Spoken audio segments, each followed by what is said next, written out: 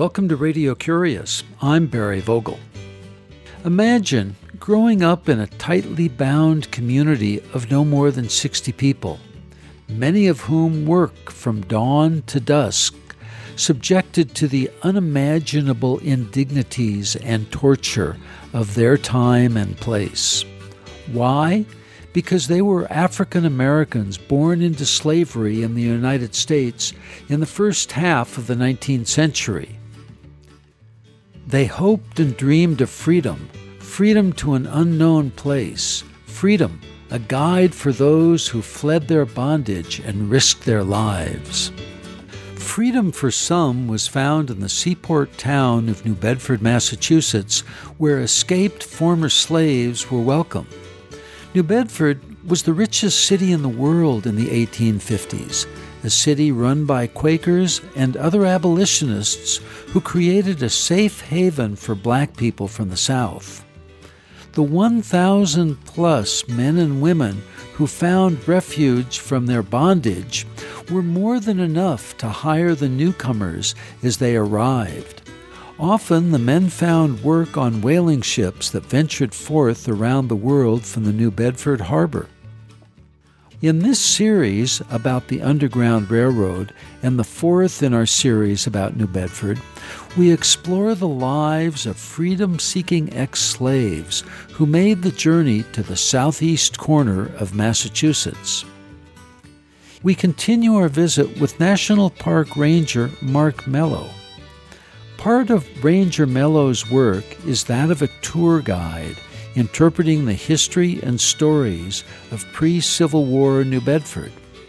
His interpretations focus on the bravery and dedication of most all of the New Bedford residents at that time. I joined Mark Mello's walking tour about the Underground Railroad's connection to New Bedford in the Old Town section of New Bedford on September 2nd, 2016. This edition of Radio Curious begins with Ranger Mello's story of Nathan and Polly Johnson, free black people who lived and worked in New Bedford, he as a pharmacist and she as a confectionery.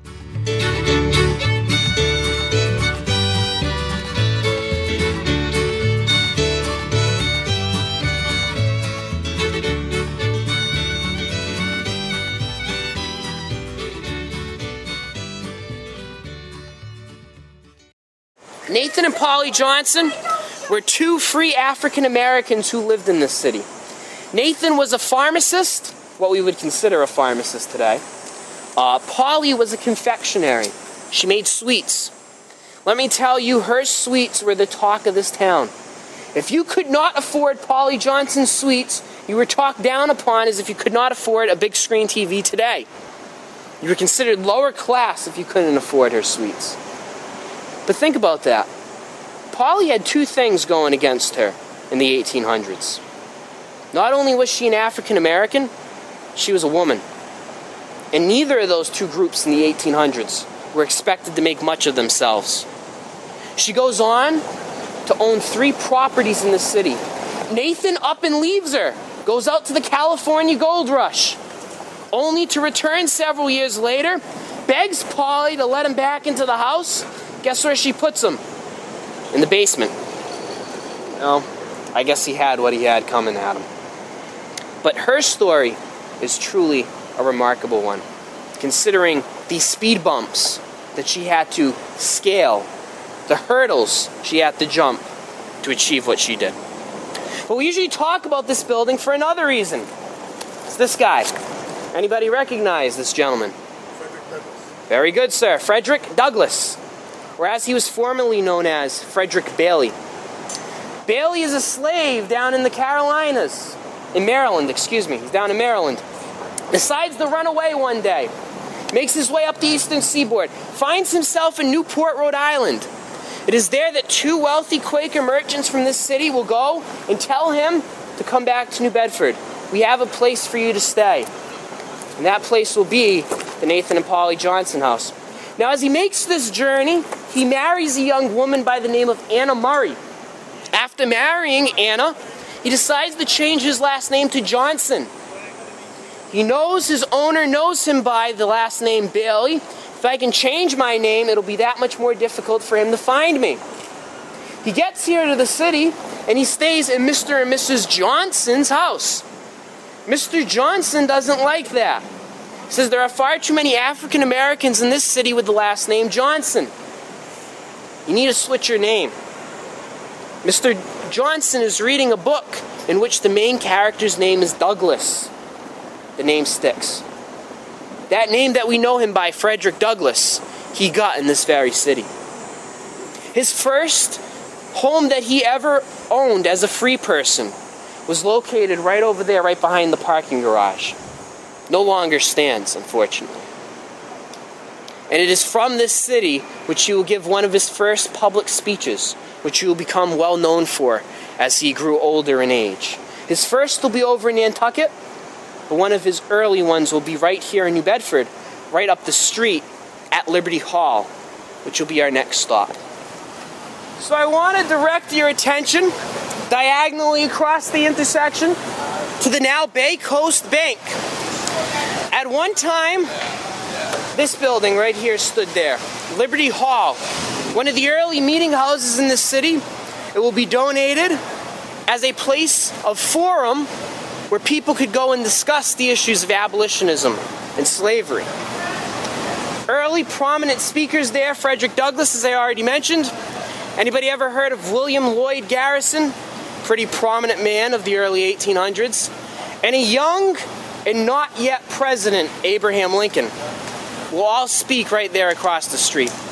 That's the one that gets me, my friends. Abraham Lincoln was there. That's pretty cool.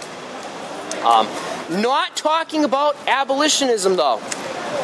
He is plugging for the election of Zachary Taylor to the presidency of the United States. So he's not talking about slavery or any moral wrongs or any of that stuff. He's trying to get Zachary Taylor elected. Good politician, right? What more could you ask for? But this building was very important because of that bell that was up in the bell tower. And if you look at the building, a piece of that original building still remains. You look at that greenish tinged plaque right there on the wall facing us. And on the bottom of it, there's a little out-jutting protrusion on it. That's an original piece of the bell, which is up in the bell tower at Liberty Hall. That bell, when it rang, was a signal to every fugitive slave in this city that they were in danger and that they needed to get into hiding.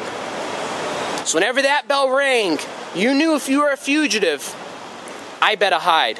These trouble's coming. 1850s roll around. The fugitive slave law gets passed. It makes everything we've been talking about official. Now if you aid a fugitive, you are breaking federal law. You're not just breaking local laws, you are breaking federal law should you aid a fugitive slave.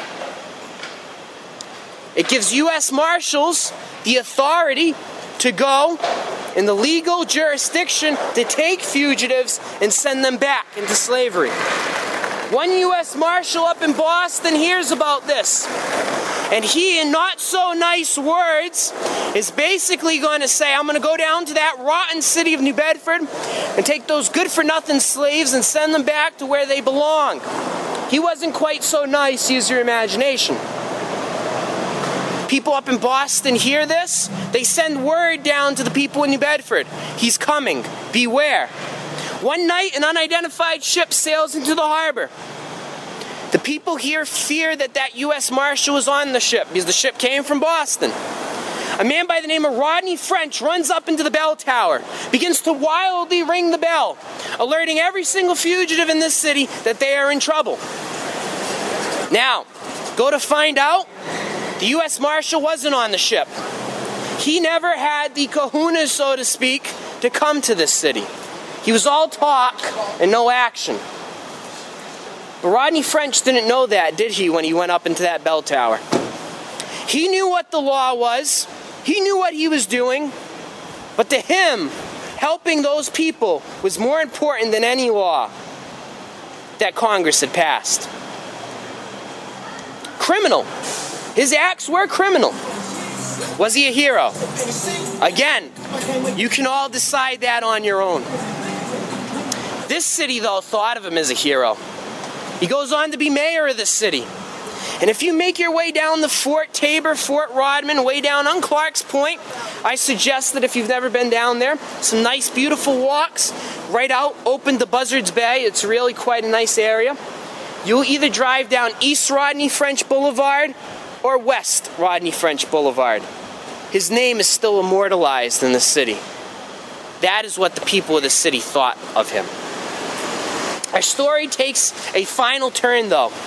In April of 1861, Confederate guns opened fire in Fort Sumter in Charleston Harbor, beginning what we now call the American Civil War. Bloodiest war in American history. Over 700,000 casualties.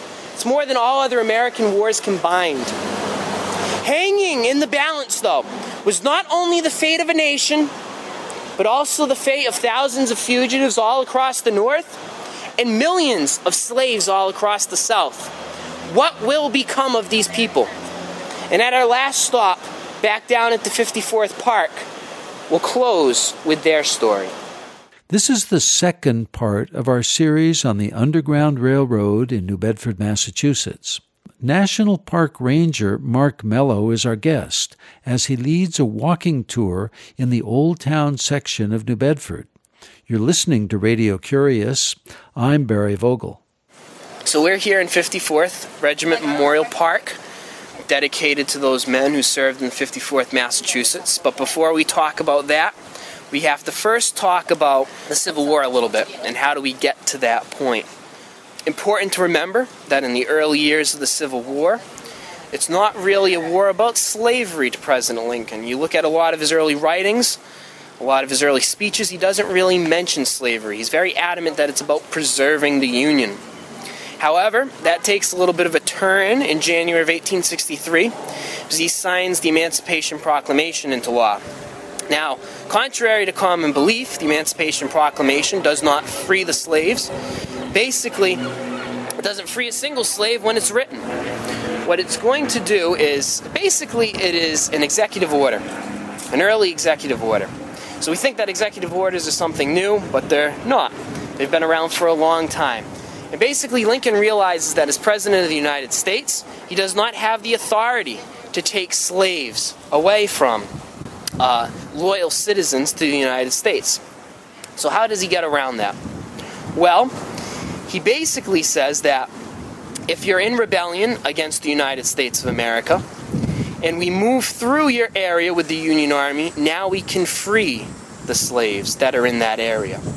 And it's important to keep in mind that not all slave-holding areas were in rebellion against the country. There's 4 border states, Missouri, Kentucky, Maryland, and Delaware. All 4 of them are slave-holding states which have stayed loyal to the Union. So these states, they're loyal citizens. Lincoln cannot take the slaves away from those people because no president has the authority to take property away from individuals. He does the same with the many counties all throughout the South that have decided to secede from the Confederacy to rejoin the Union. Most obvious is West Virginia, the western counties of Virginia, which decided to secede from the Confederacy to rejoin the Union. So all of those places he excludes from this document. The freeing power of the Emancipation Proclamation, though, will be as the Union Army moves into areas that are in rebellion against the country. Now, the Union Army, the Northern Army, has authority to free those slaves along the way. But it does something else that's very important for our story. In it, there is a clause which basically says that African Americans will be allowed to serve in the United States military. One of the first governors to hop on this idea is the governor of Massachusetts, and he's going to call for the formation of the 54th Massachusetts Volunteer Regiment. Now, it's important to note that African Americans serving in the U.S. military is nothing new. It's been a long tradition. They've served in the American Revolution, they served in the War of 1812, they served even in the Mexican-American War, but never in large numbers. For the first time with the Emancipation Proclamation and what happens after it with these new formation of these all African American units, African Americans will serve in large numbers and will serve in units comprised only of African Americans. That is with the exception of the officer corps. They will have all white officers. By the standards of the 1800s, it's deemed that African Americans are not fit to lead themselves in the battle, so they will be led by an all-white officer corps. But aside from that, they will be comprised only of African Americans. 54th Massachusetts Regiment will have a recruiting office here in the city. Right here behind the Customs House, on the grass area, is where the building once stood.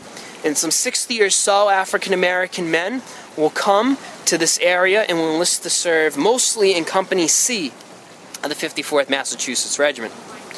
One of the most famous of them is Sergeant William Kearney. Kearney, we don't know a lot about his history or his background, but we do believe that he was probably a fugitive slave. He comes here, he enlists, and him and the rest of the members of Company C make their way up to Boston, where they do some training for a couple months, and then they make the journey down to Charleston, South Carolina. It's there where they will be facing Fort Wagner, a little fort in the harbor down there. The commander of the unit, Colonel Robert Gold Shaw, he's a white officer in command of the 54th Massachusetts. When the orders are given that they have to attack the fort, basically the commanding officer leaves it up to his subordinates as to who will lead the attack in. Shaw will decide to go first. He knows it's a fool's errand, he knows it's going to be suicidal, but he wants to prove a point. He wants to prove that African Americans can fight just as good as the white soldiers. 54th goes in first, and they suffer heavy casualties in their attack. Now, the most important position in a Civil War unit was that of the color bearer or the flag bearer. That person's lone job is to carry the American flag in the battle. Should that man get shot, the man standing next to him is expected to drop his gun, drop his weapon, and pick up that flag. That's what that flag meant to those soldiers so long ago. That was the value that those soldiers placed on the American flag. The color bearer of the 54th Massachusetts will get shot down. When the next men to pick up the flag, the final man to pick up the flag, is Sergeant Kearney. Kearney charges up the walls of the fort, suffers at least 4 wounds. 2 of them are serious, but he will never let go of that flag. As the order is given to retreat, he stumbles his way back to Union lines, still grasping that American flag in his hands. A white soldier will come up to him and offer to carry the flag back for him, and he'll say no to him. As it is claimed, he said, this flag will only be held by a soldier of the 54th Massachusetts. For his actions that day, Sergeant Kearney will become the first African American man to warrant the awarding of the Congressional Medal of Honor. Not the first man to receive it, but his actions are the first taken to warrant the awarding of the Medal of Honor. You'll receive it some 30 years after the war, and you'll receive it in the mail. Now, I always get the question whether or not that was because he was an African American, to which I respond, yes and no. The fact he got it in the mail had nothing to do with the color of his skin. It's just how it was done in the 1800s. Doesn't seem quite right to me and you in the modern world where, you get the nice rose garden ceremony with the President of the United States himself awarding you the medal. But back then you would have received it from your postmaster. Kind of ironic, but that's just how it happened, whether you were white or black. However, the fact that he got it 30 years after the war very much had to do with the color of his skin. You can go back and look at congressional records in which it is debated whether or not an African American man is capable of winning the Medal of Honor. But nonetheless, the Kearney forces will win, and Kearney will become the first African American man to warrant the awarding of the Medal of Honor, and he is from this very city. Civil War ends in 1865. The 13th Amendment gets passed, and with that, so ends our story, right? No more slavery, no more need for an underground railroad. So everybody can now go home because the tour's over. Does the story really end there? I don't think it's any hint or any secret to anybody who turns on the nightly news. Whether you think of it as justified or not, that's your prerogative. But the fact that we still discuss these things, and the fact that these issues are still brought up means that there are still some underlying problems there. But to me, each one of these stories has something a little bit deeper. It transcends the issues of racism or slavery. Boils down to one word: courage. Courage to stand up for what you think is right. You know, whether it was the people who welcomed Joseph Smith into the city down by the waterfront at our first stop, the young girls who helped Mary over on Johnny Cake Hill, the Quaker merchants who went into the customs house, Rodney French who went up the bell tower, or Sergeant Carney who charged up the walls of the fort. They all had the courage to stand up for what they thought was right, no matter what the consequences of those actions may be. You know, how many times in our own daily lives are we faced with those difficult decisions, where what we believe in, what we hold to be right and wrong, is challenged, whether it be at school, at work, in the family. When the popular and easy thing to do isn't always the right thing to do. How often do each one of us have that courage to stand up for what we hold to be the right thing to do? It's one of those things where stories over 150 years old can still be applicable to us today. How many times have we been confronted with these situations? And how many times do we have the courage to stand up for what's right? If somebody today came to you and was in need of your help, would you have the courage to help them no matter what the ramifications of that action may be?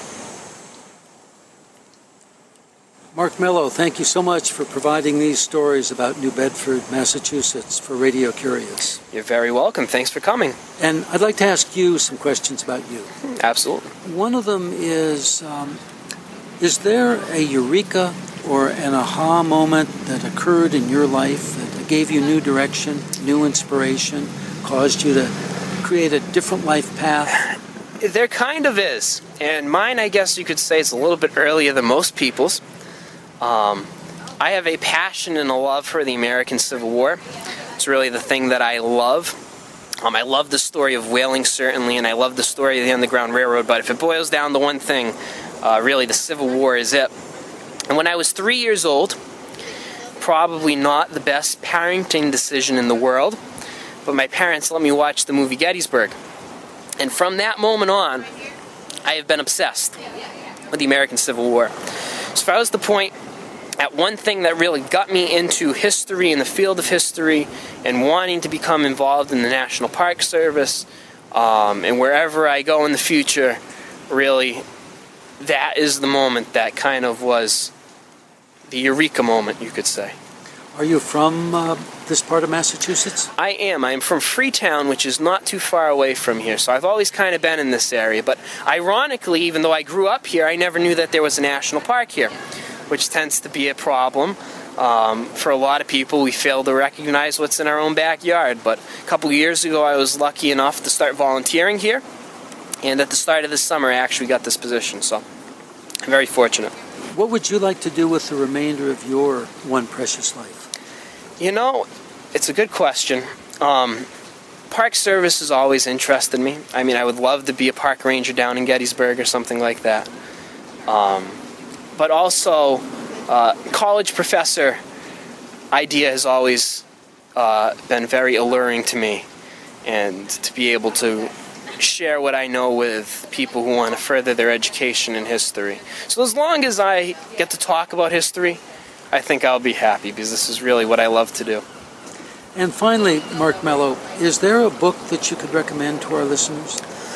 Depending on what you're interested in specific, I'm a park ranger, so deal with me, because I can never just offer one suggestion, because that's not what we're told to do. We always have to give you a couple of ideas. If you're interested in the whaling industry, two very good books. One of them's Leviathan. It's a very good book, all about the whaling industry, not only in this area, but all across the country and the world. Basically focuses on the United States, though. And another very good one is a first-person account of a man who went out on the Charles W. Morgan, which left from the city. It's called Whale Hunt, and that is right out of the person's mouth who lived it. So that's a very good book as well. Underground Railroad, I mean, where to begin on books to talk about that? One that pops to my mind is Fugitives Gibraltar, which kind of deals with this city and how it was, in a way, a Gibraltar for many of those fugitive slaves who were running away on the Underground Railroad. Well, again, Mark Mello, thank you so much for serendipitously sharing your stories with Radio Curious. Absolutely, thank you. This was the second of our two-part series about the safe haven for formerly enslaved African Americans who made their way to New Bedford, Massachusetts in the 1850s. Our guest is National Park Ranger Mark Mello, who works at the New Bedford National Historical Park in the Old Town section of New Bedford, Massachusetts. Our New Bedford series also includes 2 visits with Michael Dyer, the senior historian at the New Bedford Whaling Museum. These interviews with Michael Dyer may be found on our website. The books Mark Mello recommends are Fugitives Gibraltar, Escaping Slaves and Abolitionism in New Bedford, Massachusetts by Catherine Grover, Whale Hunt by Nelson Cole Haley, and Leviathan by Philip Hoare, that's Hoare. This program was recorded on September 2nd, 2016, in the Old Town section of New Bedford, Massachusetts.